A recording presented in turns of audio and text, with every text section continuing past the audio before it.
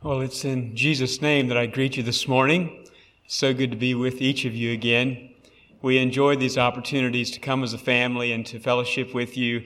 It's a means of encouraging our spirits, and I trust that we can do the same for you. My mind goes to John chapter 6, and in that passage, Jesus was speaking some hard things to the people. Some things that were maybe hard to understand. Some things that convicted them. And towards the end of that passage, the Scripture says that many who had walked with Jesus, they left him and walked with him no more. And you can imagine the disappointment and the anguish of spirit that Jesus felt in his humanity in that rejection. And Jesus turns to his disciples and says, "Will you also leave me?" And then Peter, in his boldness, makes this declaration, "Lord, to whom would we go? You have the words of eternal life, and we believe and are sure that you are the Christ, the Son of the living God. You are the Messiah. We believe that." I think our lesson aim this morning in Sunday school was something about to see our Lord as our only hope and to turn in repentance to Him. The words of the song come to my mind. Jesus is the answer for the world today. Above him, there's no other. Jesus is the way. Jesus is the answer. You know, we live in a culture that is so self-sufficient. We don't need anything. In fact, to admit that we need something is like embarrassing. It looks weak. We're afraid that people will think there's something wrong with us. We're lazy or something. Like we haven't done our duty if we need something. And so we go to all means to have what we need. It's even almost embarrassing to have to borrow something because it means we need something. We don't have what we need. And that's the culture we live in. And so, today we have places like Walmart that if we need anything, it's so convenient. We can just run to Walmart and get it quickly before the party or the meal or whatever it is, or we need a new part for our vehicle or whatever it might be. We run to Walmart. It's so convenient. And if Walmart doesn't have it, well, we can go on Amazon and we can certainly find it there, and we might can even have it tomorrow, delivered right to our doorstep. You see, we don't want to look needy, and so our culture has so many things in place to take care of our need. And of course, with the invention of the smartphone and many other similar electronic devices, we hardly even need Jesus anymore, do we? I mean, we have these devices and with all these helpful apps, and we don't have to even pull out the paper atlas anymore.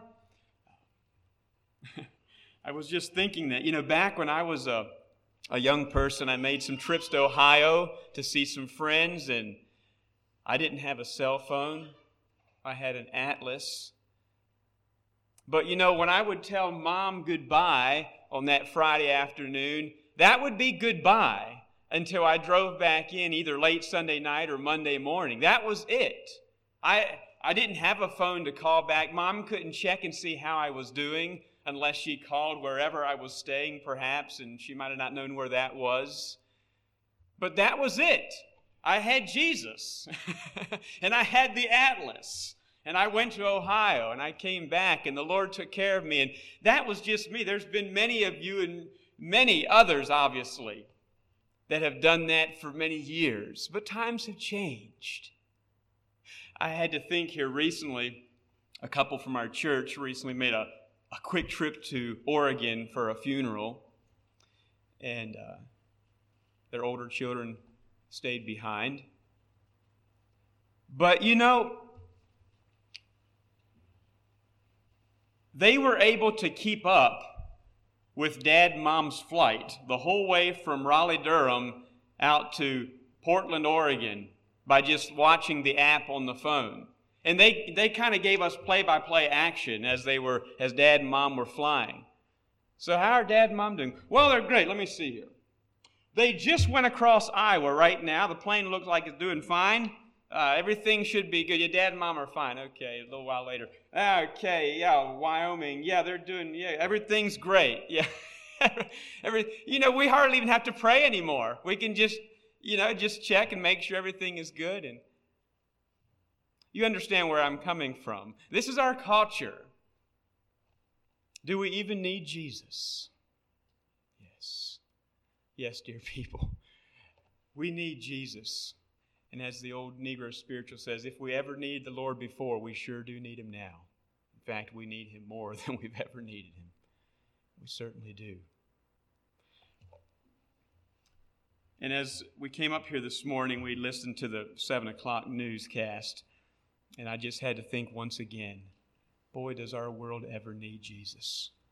The first story was about Hurricane Ida that is barreling down on Louisiana right as I speak, and is supposedly one of the largest storms to ever hit Louisiana. Those people need Jesus right now. They do. And then the newscast went on to Afghanistan, and you're probably somewhat aware of the disaster that's been taking place in Afghanistan in the last few weeks. Boy, those people need Jesus. And then from there it went on to Haiti. Boy, Haiti needs Jesus. And then it went to forest fires in California. And then it stopped. They didn't even talk about COVID. We need Jesus more than ever before. But dear people, Jesus is the answer to these problems of life. Jesus is the answer. And I would like for us to turn to Mark chapter 4 and 5 for a text this morning. And I want us to note 4 stories, back to back, starting at the latter part of Mark chapter 4 and then through Mark chapter 5. We'd like to note 4 stories in which Jesus was the answer to these problems. And just draw some simple conclusions for us today.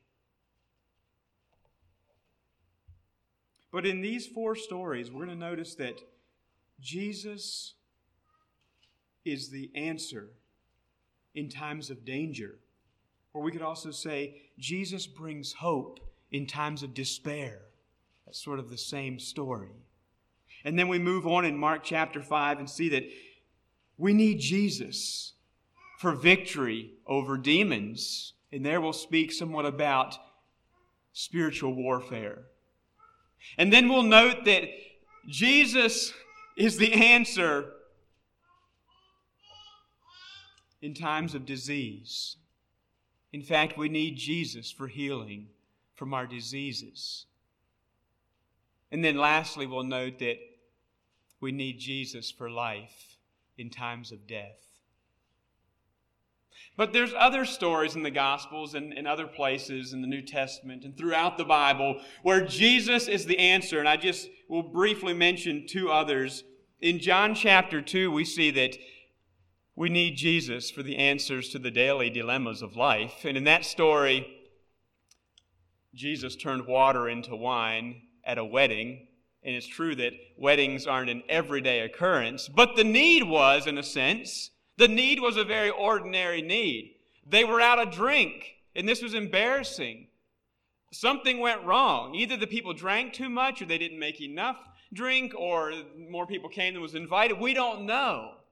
But it was a somewhat ordinary type need where they needed more wine and they were out. And Jesus was the answer to that need.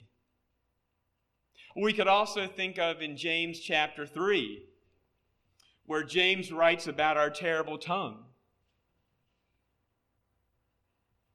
And I say that Jesus is the answer to our dialogue. We need Jesus to direct our dialogue.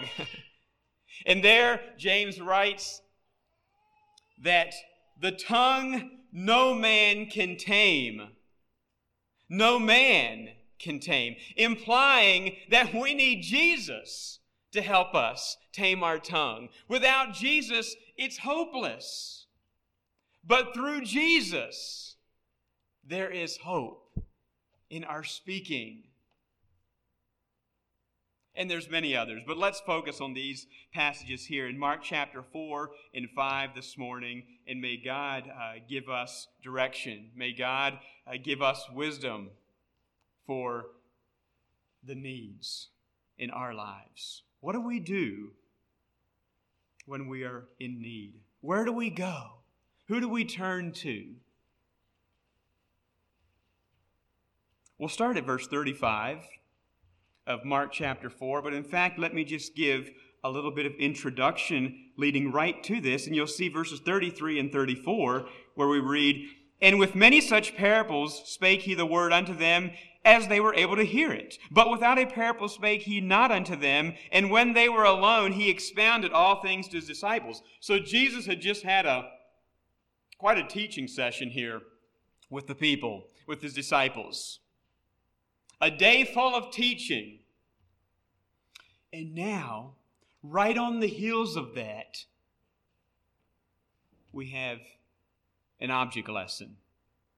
It's as if Jesus wanted to see if they had learned their lessons. There had been much teaching. Now, have you learned? And we go into verse 35. "And the same day, when the even was come, he saith unto them, Let us pass over unto the other side.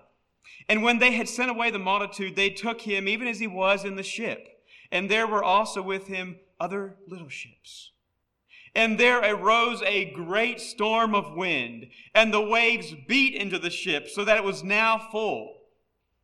Now you understand the magnitude of this problem, okay? Here they are sailing across the water. And this huge storm arose, you could say out of the blue. And it's not just a little storm. This is a big deal. And these are seasoned men, okay? These men know what the water is like. These men have faced storms before, but this was a big one. And it says that the water was not only beating against the ship, but the water was coming into the ship, so much so that the ship was nearly full of water, like it couldn't take on much more. Things were getting really dangerous now at this point. Verse 38, note the contrast. "And Jesus was in the hinder part of the ship, asleep on a pillow." You see, Jesus was not afraid by this. Jesus was not surprised by this. This did not alarm him. In fact, Jesus, as we see, was in complete control of this storm. This storm was not above his power, not at all. "And they awake him and say unto him, Master, carest thou not that we perish?" Do you not care, Jesus, if we drown? Does that not mean anything to you?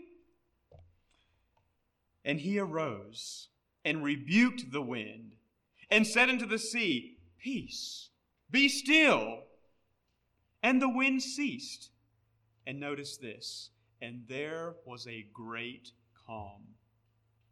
And there was a great calm. Now you notice once again, Jesus is in the very center of this. At the beginning, everything looked good. it was just another evening out on the sea. At the end,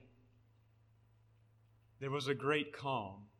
But you know what happened in between, and you know what the difference was. The difference was Jesus. Verse 40, and Jesus said unto them, Why are ye so fearful? How is it that ye have no faith? And they feared exceedingly, and said one to another, What manner of man is this, that even the wind and the sea obey him? You see, the disciples thought they knew who Jesus was. They had seen Jesus do miracles before. Miracles were not completely new to them at this point. But this was different.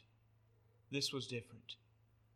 I want you to notice the two words fear. Verse 40 and verse 41, it says, Jesus said, Why are you so fearful? Or why are you behaving like cowards? Why are you so timid? And how is it that ye have no faith? That's a rebuke. He didn't say, Why is your faith weak? He said, Why is it that ye have no faith? You see, their eyes were on the storm. That's what was alarming them. And there was Jesus, the one who they had seen do miracles before. He was sleeping with them in the ship. And yet their eyes weren't on Jesus. Their minds weren't on Jesus. Their minds were on the hugeness of the storm. They were afraid for their lives. And Jesus said, You have no faith. You have no faith. Verse 41, and they feared exceedingly. Now that's a slightly different word. And there it means that they had a reverential awe of Him. It's a picture of worship. All of a sudden, their gaze left the storm, left themselves, and they looked at this one who all of a sudden could control the weather with His word. Peace, be still. And the weather changed at His command. And they looked at Him with reverential awe. They worshiped Him in a sense. What manner of man is this? Who is this? I find this fascinating. Because in this moment, the disciples were worshiping. You see, we don't get this response in previous miracles. They had seen Jesus perform miracles before. That wasn't completely new. But their response was new. In a sense, they worshiped Him. Why? Because this time they were the ones that were saved. Okay? They were the ones that were saved. And I say, worship is always the proper response to salvation experienced. And it must happen in your life as well. If you've truly been saved, then you ought to be a worshiper of God in all of life. It should change the way you look at the storm. It should change the way you look at the Savior. What manner of man is this, that even the wind and the sea obey Him? Dear people, we need Jesus for protection in times of danger. We need Jesus for hope in times of despair. And in the daily grind of life, we deal with both, don't we? Yes, we can all ponder times when we've been in danger. And in fact, in perhaps many of those situations, we look back later and say, wow, I didn't see it in the moment, but boy, the Lord protected me. The Lord protected us in that situation. What made the difference? Jesus made the difference. It wasn't luck. It wasn't coincidence. It wasn't anything you did per se. It was because of Jesus. And it's also that in Jesus we find hope in times of despair. And you better believe it, the disciples were in great despair in this moment. What turned that around? It was Jesus. Let me just say that the same is true in our lives today. Jesus is the answer in these daily dilemmas of life, in these times of despair, in these moments of danger. Jesus is the answer. Let's move along. We'd like to move right into chapter 5 here, where we notice that we need Jesus for deliverance from demons. And I want to challenge you by saying that demons are not something only found in the jungles among the savage in Africa or in the dark alleys of San Francisco. Dear people, I firmly believe that the demon world is expressed around us in our quaint little towns, among our neighbors today. We see the manifestation of that closer to home than we would like to believe, perhaps. I don't think you have to go far today to see demons at work in the lives of individuals. And we see in this story an amazing, powerful display of deliverance from demons. And they came over unto the other side of the sea, into the country of the Gadarenes. And when he was come out of the ship, immediately there met him out of the tombs a man with an unclean spirit. Pause here. Immediately. Now, if you notice, if you read through the Gospels much, you'll notice that Mark often uses this term. Immediately. His Gospel is action-packed. Things happen right like that. Immediately, we move from this to the next, this to the next. Jesus was a busy man, and Mark brings that out very clearly. And so I want you to also notice this. They come out of this storm on the sea where Jesus did an amazing display of power in calming the storm and bringing deliverance and protection from danger and giving them hope in time of despair. And so you could say they were on a mountaintop. It was a mountaintop experience. But I say, beware of mountaintop experiences. Because wherever there is a mountain, there's also a valley right close by. Beware of mountaintop experiences. In fact, we noticed that a few chapters earlier where Jesus came out of his baptism. You could say a mountaintop experience, a glorious experience.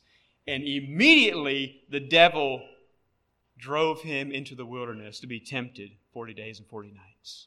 And here once again we have a similar situation where there is a great display of power and everyone comes away pumped up and in awe. And Jesus is the answer, and immediately we have a battle to be fought. Verse 3. This man had his dwelling among the tombs, and no man could bind him, no, not with chains, because that he had been often bound with fetters and chains, and the chains had been plucked. Notice that term. Not pried, plucked. It sounds so simple. So simple. Think about the power that is in the spiritual world. Think about the power that is in Satan and the demons. These chains had simply been plucked asunder by him, and the fetters broken in pieces, like they were nothing at all, like they were simply cheap plastic. Neither could any man tame him. And always, night and day, he was in the mountains and in the tombs, crying and cutting himself with stones. But when he saw Jesus afar off, he ran and worshipped him and cried with a loud voice and said, What have I to do with thee, Jesus, thou Son of the Most High God? I adjure thee by God that thou torment me not. For he said unto him, Come out of the man, thou unclean spirit. And he asked him, What is thy name? And he answered, saying, My name is Legion, for we are many. and he besought him much that he would not send them away out of the country. Now there were there nigh unto the mountains a great herd of swine feeding. And all the devils besought him, saying, Send us into the swine, that we may enter into them. And forthwith Jesus gave them leave. And the unclean spirits went out and entered into the swine, and the herd ran violently down a steep place into the sea. Now I want you to note here, whether it's people or pigs, demons destroy. Whether it's people or pigs, demons destroy. In fact, Jesus said in John chapter 10, the thief cometh not but for to steal and kill and to destroy. Contrasting that then, but I am come that they might have life and have it more abundantly. You see? Satan he's not here just to make life difficult. He's not here just to aggravate you. Satan and his demons are all about destruction. It's to destroy you. But catching back up here in verse 13, there were about 2,000 pigs, and they were choked in the sea. Verse 14, and they that fed the swine fled and told it in the city and in the country, and they went out to see what it was done. And they came to Jesus, and they see him that was possessed with the devil, and had the legion sitting and clothed, and in his right mind, and they were afraid. And they that saw it told them how it befell to him that was possessed with the devil, and also concerning the swine. And they began to pray him to depart out of their coasts. And when he was come into the ship, he that had been possessed with the devil prayed him or begged him that he might be with him. Howbeit, Jesus suffered him not, but saith unto him, Go home to thy friends, and tell them how great things the Lord hath done for thee, and hath had compassion on thee. And he departed, and began to publish in Decapolis how great things Jesus had done for him, and all men did marvel. Wow, what a story. There's so many things that could be said here. I would just like to break it down this way, and that is we'd like to notice the reality of the situation, then note the relationship, and that is the relationship between Jesus and the demons, and then thirdly, the response of the one who was delivered. But note the reality here. This man had an unclean spirit, verse 2. This man had an unclean spirit. Secondly, this man lived in a graveyard. Now, when we think of graveyards, we don't think of life. We don't think of joy. We don't think of enthusiasm. We don't think of something that is benefiting culture, really. We think of death. It gives us a bad feeling. We generally steer away from graveyards. This man lived in a graveyard, verse 2 and 3. He had his dwelling among the tombs. What was his name? Well, verse 9, his name was Legion. He said, My name is Legion, for we are many. Now, understand that in a Roman army, a legion could be anywhere from, say, 3,000 to 6,000 soldiers. Now, just try to wrap your mind around that a little bit. I don't think we can even come close to imagining the agony, the bondage, the torture that this man was in. We know that Mary Magdalene was delivered of how many? 7 devils? Well, this man says, My name is Legion, for we are many, perhaps countless. Think of the bondage this man was in. I also note that the demons were destroying him. Verse 5. He was always night and day in the mountains, in the tombs, crying and cutting himself with stones. The demons were destroying this man. Makes me think of the demons that are destroying people today, whether it's drugs, alcohol, tattoos, piercings, and it goes on and on and on. The demons today are destroying people. This man was uncontrollable, verses 3 and 4. It says, no man could bind him, not even with chains. Verse 4 says, neither could any man tame him. And so I notice here that there were various forces at work in this man's life. First of all, we have the force of Satan that was wreaking havoc in his life, that was destroying him, that had him in terrible bondage. We then have society who was trying to control this man. And no doubt he had been to many mental clinics. He had probably been in prison, in mental wards, in these places. He had been in chains. Society was trying to control him and couldn't. And so we have Satan, we have society. But when he saw Jesus, you see, we have the Savior. And when he found the Savior, he found freedom. He found freedom. No man could bind him. No man could tame him. But when he saw Jesus. Now you notice that no one could control this man. No one could keep him in a certain place. He was wild. He was on the run. He would break free from anything. But notice that the demons could not keep him from Jesus. But when he saw Jesus, he ran, and he saw him afar off. He ran to him, and he worshiped him. No man could tame him, no man could control him, but the demons couldn't keep him from Jesus. Talk about the mercy of God.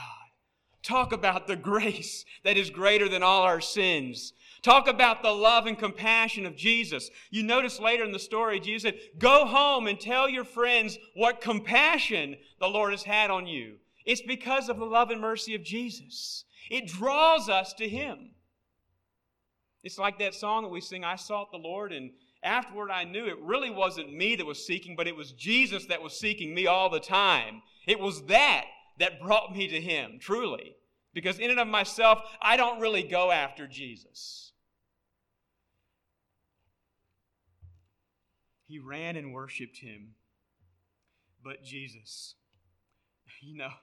Ephesians 2 gives a very similar picture, except it's not this story.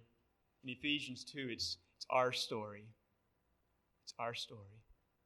In the first few verses of Ephesians 2, it paints a picture of our place distant from God and how ugly our life is apart from God. But God, who is rich in mercy, for His great love wherewith He loved us, even when we were dead in transgressions, hath risen us, and so forth and so on. A beautiful picture of restoration. But it's because of God. But God. Here we have but Jesus. Let's note the relationship. And I find this fascinating because, dear people, there is no power in the world that is greater than the power of the Almighty God. And you will see that here. As strong and as powerful as Satan and his forces are, and they are stronger than us in and of ourselves, they aren't to be played with. But there is no power that is greater than the power of the Almighty God. And notice this here. The demons worshiped Jesus, verse 6. Ran and worshiped Him. Verse 7, the demons knew exactly who Jesus was. Jesus, thou Son of the Most High God. And they also knew Jesus' place in the Trinity. He is the Son of the Most High God. The demons knew that torment, they knew that they deserved torment. They say in verse 7, I adjure thee by God, torment me not. They knew they deserved torment. Torment me not. And I also notice in Matthew's account, in Matthew chapter 8, the demons knew that torment was coming. And in that passage they say, did you come to torment us before our appointed time? Like they knew that they deserved torment. They knew that torment was coming. And they said, did you come early to torment us before our appointed time? And in fact, they begged Jesus later not to send them out of the country. And as I studied that a bit, there's other translations that give more of this feeling. Don't send us into the deep, or don't send us into the abyss. Don't torment us before our appointed time. We know it's coming, but not yet. Send us into the pigs. The demons also knew that Jesus had complete control of them, verses 10 and 12. He had complete control over them. Jesus had the sending power, as it were. There's so much that could be said, and we must move along. Let's just note the response of this man. We note the response of one who knows what it means to be delivered.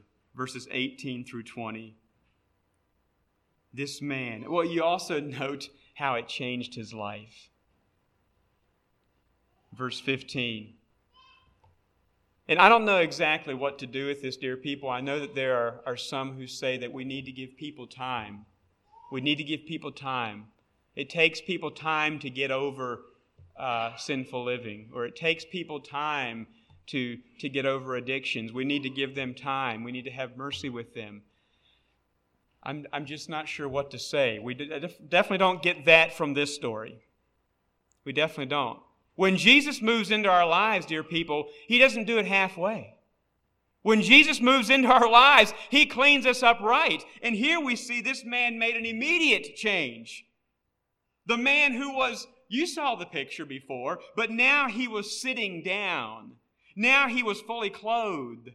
Now he was in his right mind. It didn't happen over a course of a year. It happened now. Why? Because Jesus made a difference in his life. Jesus changed him. But notice the response. He wanted to be with Jesus. He was delivered. What a change had been taking place. He was now at peace. He was now at rest. He wanted to live with this one and be with him. And Jesus said, no. I want you to go home to your friends, and I want you to tell them what the Lord has done for you. I want you to tell them how He has had compassion on you. And this man went and published abroad what the Lord had done for him. Dear people, each one of us have a story here this morning. God has rescued you. We could go around and tell our stories about deliverance. God has rescued you. What are you doing with that story? That story is not meant to stay with you. That story is meant to be told. It is through telling that story that others then find the key to victory as well. It's then others can come to know that Jesus who gives deliverance, who gives freedom. Let the redeemed of the Lord say so, whom He hath redeemed out of all their troubles. Speak it out. Tell others what Christ has done for you. It may just be the key to bringing another helpless soul to the light, to freedom. Let's move to the next story. And that begins here in verse 21. And here I say that we need Jesus for healing from our diseases. Mark 5:21, and when Jesus was passed over again by ship unto the other side, much people gathered unto him, and he was nigh unto the sea. And behold, there cometh one of the rulers of the synagogue, Jairus by name, and when he saw him, he fell at his feet. Let me pause here and say that in the next two stories, each of the needy people found their answer at the feet of Jesus. That's significant. Here, Jairus fell at Jesus' feet. Verse 22. Verse 33, the lady who was sick with a disease fell down before Jesus and told him all the truth. I say the answer to their problem was found at the feet of Jesus. What does that mean, to fall at the feet of Jesus?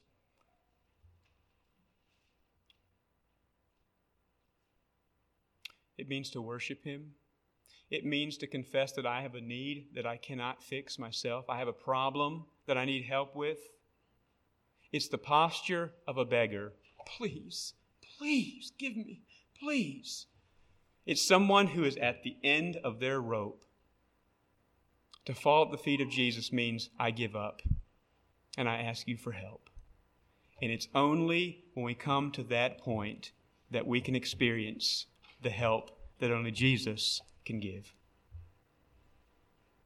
But we first have to give up trying.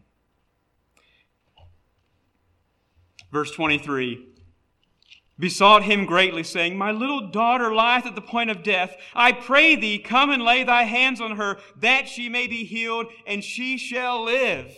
Notice the faith.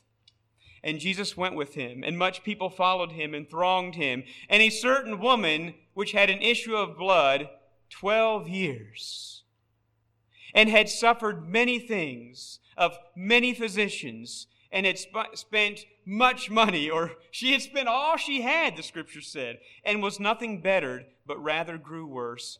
When she had heard of Jesus, here we are again, dear people. The other time was, but Jesus. Now it's, when she heard of Jesus.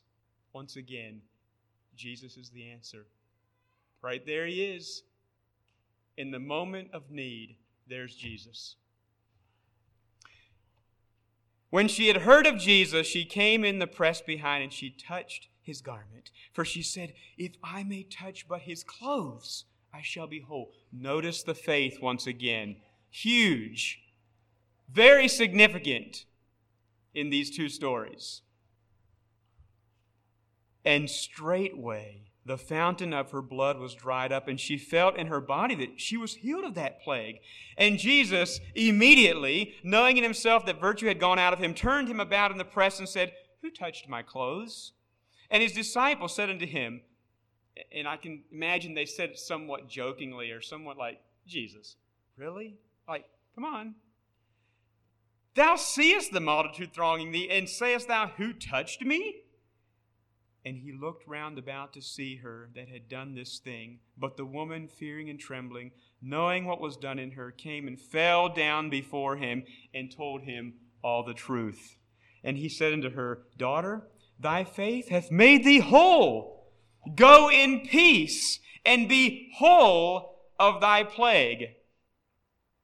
The word whole stands out to me. It's mentioned at least 3 times in this little story. She was confident, she had faith that if she touched the clothes of Jesus, she would be whole. And Jesus' response to her was, thy faith hath made thee whole. Go in peace and be whole of thy plague. And once again, I say that when Jesus does something, he does it all the way. He does it right. Now, I want us to note here that this woman had a very significant physical issue. It said that she had a blood issue here. What does it say? An issue of blood for 12 years. But I want us to understand that that was only a part of her problem. You see, because she had this physical problem with an issue of blood, it also affected her social status. It also affected her spiritual status, as it were, in that day and time. This lady was a social outcast. Because of her blood issue, she was considered unclean. She could not mingle with the rest of the people. She could not go to church in fellowship with the rest of the people, as it were. She had to be on the outside. She was unclean. She was not accepted. There was something wrong with her. And so not only was she struggling significantly in a physical kind of way, but she was struggling mentally and emotionally with all of this. She was struggling spiritually. Oh, how she wanted to be free, probably spiritually, and all of that. But because of her situation, she couldn't go like the rest of the people. And it was like a catch-22. She was stuck.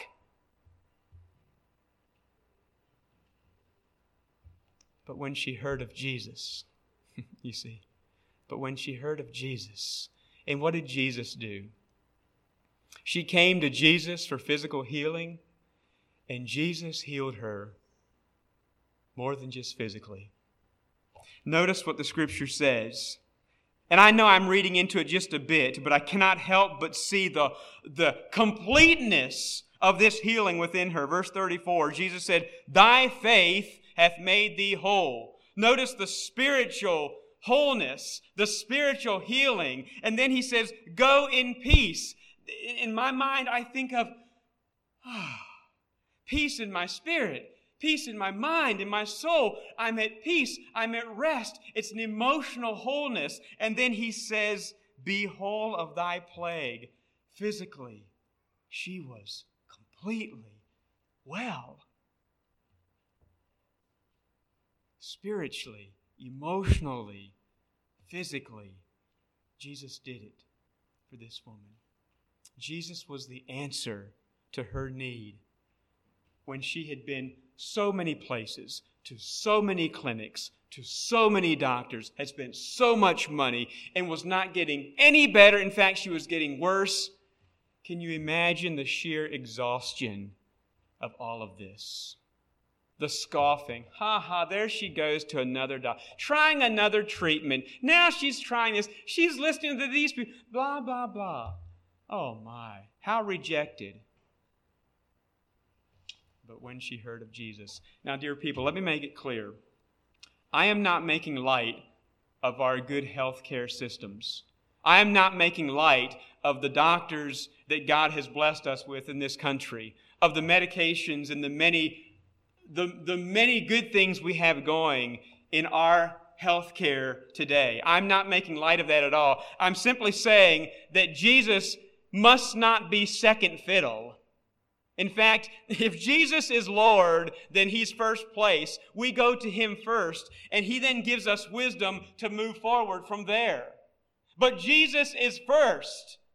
Jesus must be first. Not second, not third. We don't exhaust all the other options and then run to Jesus. We first run to Jesus and allow Him to direct our way from there. Psalm 103, bless the Lord, O my soul, and all that is within me, bless His holy name. Bless the Lord, O my soul, and forget not all His benefits, who forgives all thine iniquities, who heals all thy diseases. That's our God. That's our God. Let's move on now to the last story here, starting at verse 35. And here we find that we need Jesus for victory over death. In fact, it is Jesus who gives life in times of death. Verse 35, while Jesus yet spake. Now you see, Jairus is still waiting. You remember that we had started with Jairus. And then there's an interruption. He's still waiting. And his need was urgent. His little girl was dying. We're not sure how long this interruption lasted, but it lasted long enough to bring what looked like the end to the situation.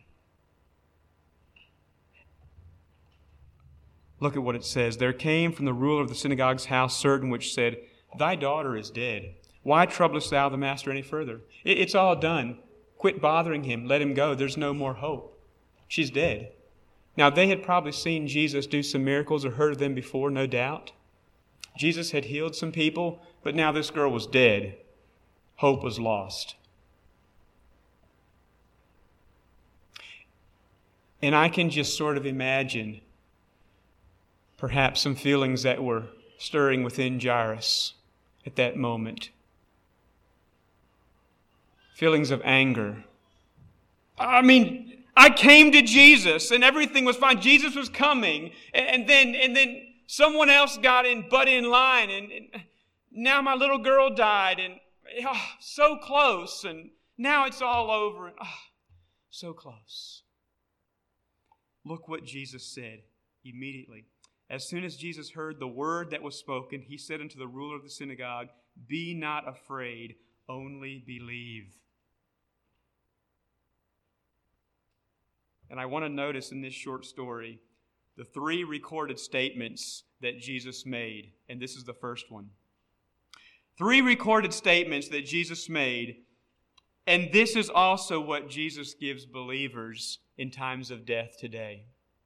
And the first recorded statement was words of faith. Be not afraid, only believe. Be not afraid, only believe.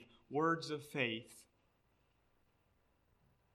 And He suffered no man to follow Him, verse 37, save Peter and James and John, the brother of James. And he cometh to the house of the ruler of the synagogue, and seeth the tumult, and them that wept and wailed greatly.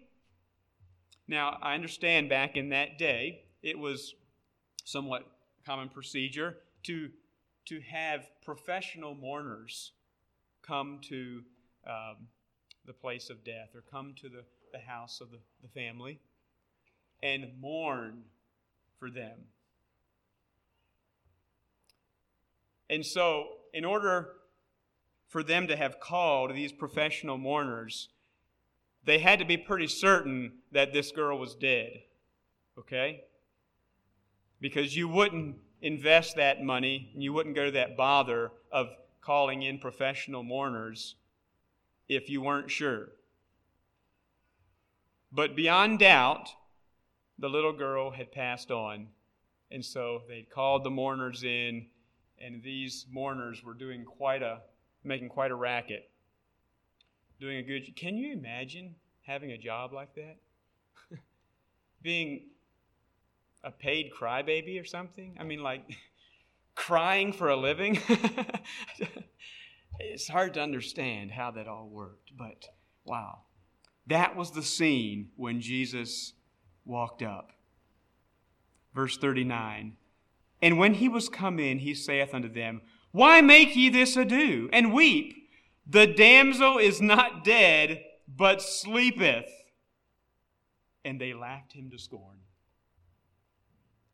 This is the biggest joke they ever heard. This little girl is not dead, but sleepeth. But it's in this recorded statement that Jesus offers words of hope. And you can imagine, when Jesus spoke that, all of a sudden, a light went on in the minds of the parents. She's only sleeping. No, she's dead. He said she's only sleeping. Words of hope. And in fact, that's very scriptural. You can read it in the Scriptures that is true. When we pass away, we are only sleeping, but for a time. But for a time. Until we are raised again to new life. But Jesus offers these words of hope by saying, the damsel is not dead, but she's only sleeping. Verse 40, but when he had put them all out, he taketh the father and the mother of the damsel and them that were with him, and entered in where the damsel was lying. And he took the damsel by the hand and said unto her, and here we have words of love and words of power. Notice the words of love, the endearing words of love to this little girl. He says, Talitha cumi, which is being interpreted, damsel, I say unto thee, arise, or little girl, get up. Get up. The loving words of Jesus to this little girl. And note the power. And straightway the damsel arose. It's not the first words of power that we've heard in this message this morning, is it? No. Jesus spoke with power, with authority. Power and authority over death, over the elements, over bondage. And straightway the damsel arose and walked, for she was of the age of 12 years, and they were astonished with a great astonishment. And he charged them straitly or strictly that no man should know it, and commanded that something should be given her to eat. And so we see the reality of this. This was not just a put on. This was real. She was dead. She was alive because she walked. Because, what else does it say? She ate. She got up. She walked. She ate. This was real. Real proof of divine power. You know, dear people, without Jesus, our faith would be in vain. Without Jesus, we would have no hope. Without Jesus, there would be no power. And in fact, without Jesus, we would experience no power in our lives. Because it is through Jesus, through His power, that we now experience power to walk in newness of life. It is through His power that we now can live above the world, that we can say no to the flesh and yes to the Spirit. It's through that resurrection power that we experience power. Praise God for that. Wow. Maybe this seems like a simple message, but dear people, simple or not, it's profound. And there's power in the name of Jesus that's available to each one of you this morning. And I say claim it. Take advantage of it. Live your life in the name of Jesus, through the power of Jesus, for the glory of Jesus. Let's pray. Lord, you have blessed us richly with another opportunity to gather around your word. Now may you take this word that has been spoken, that has been read, and may you make it come alive in our lives. Lord, I pray that your Holy Spirit would have freedom to stir among us, challenge us. Lord, we want to be more committed to you. We want to open our lives up more fully to your power, to your working, to your life within us. Lord, I pray that we would avail ourselves to that, and that you could truly do that within us. May you be glorified, and may each one of us be a part of strengthening this congregation and this group of congregations, this conference. May we each, through your power, be a means of sharing life and light in our fellowship. And it's because of Jesus. Amen.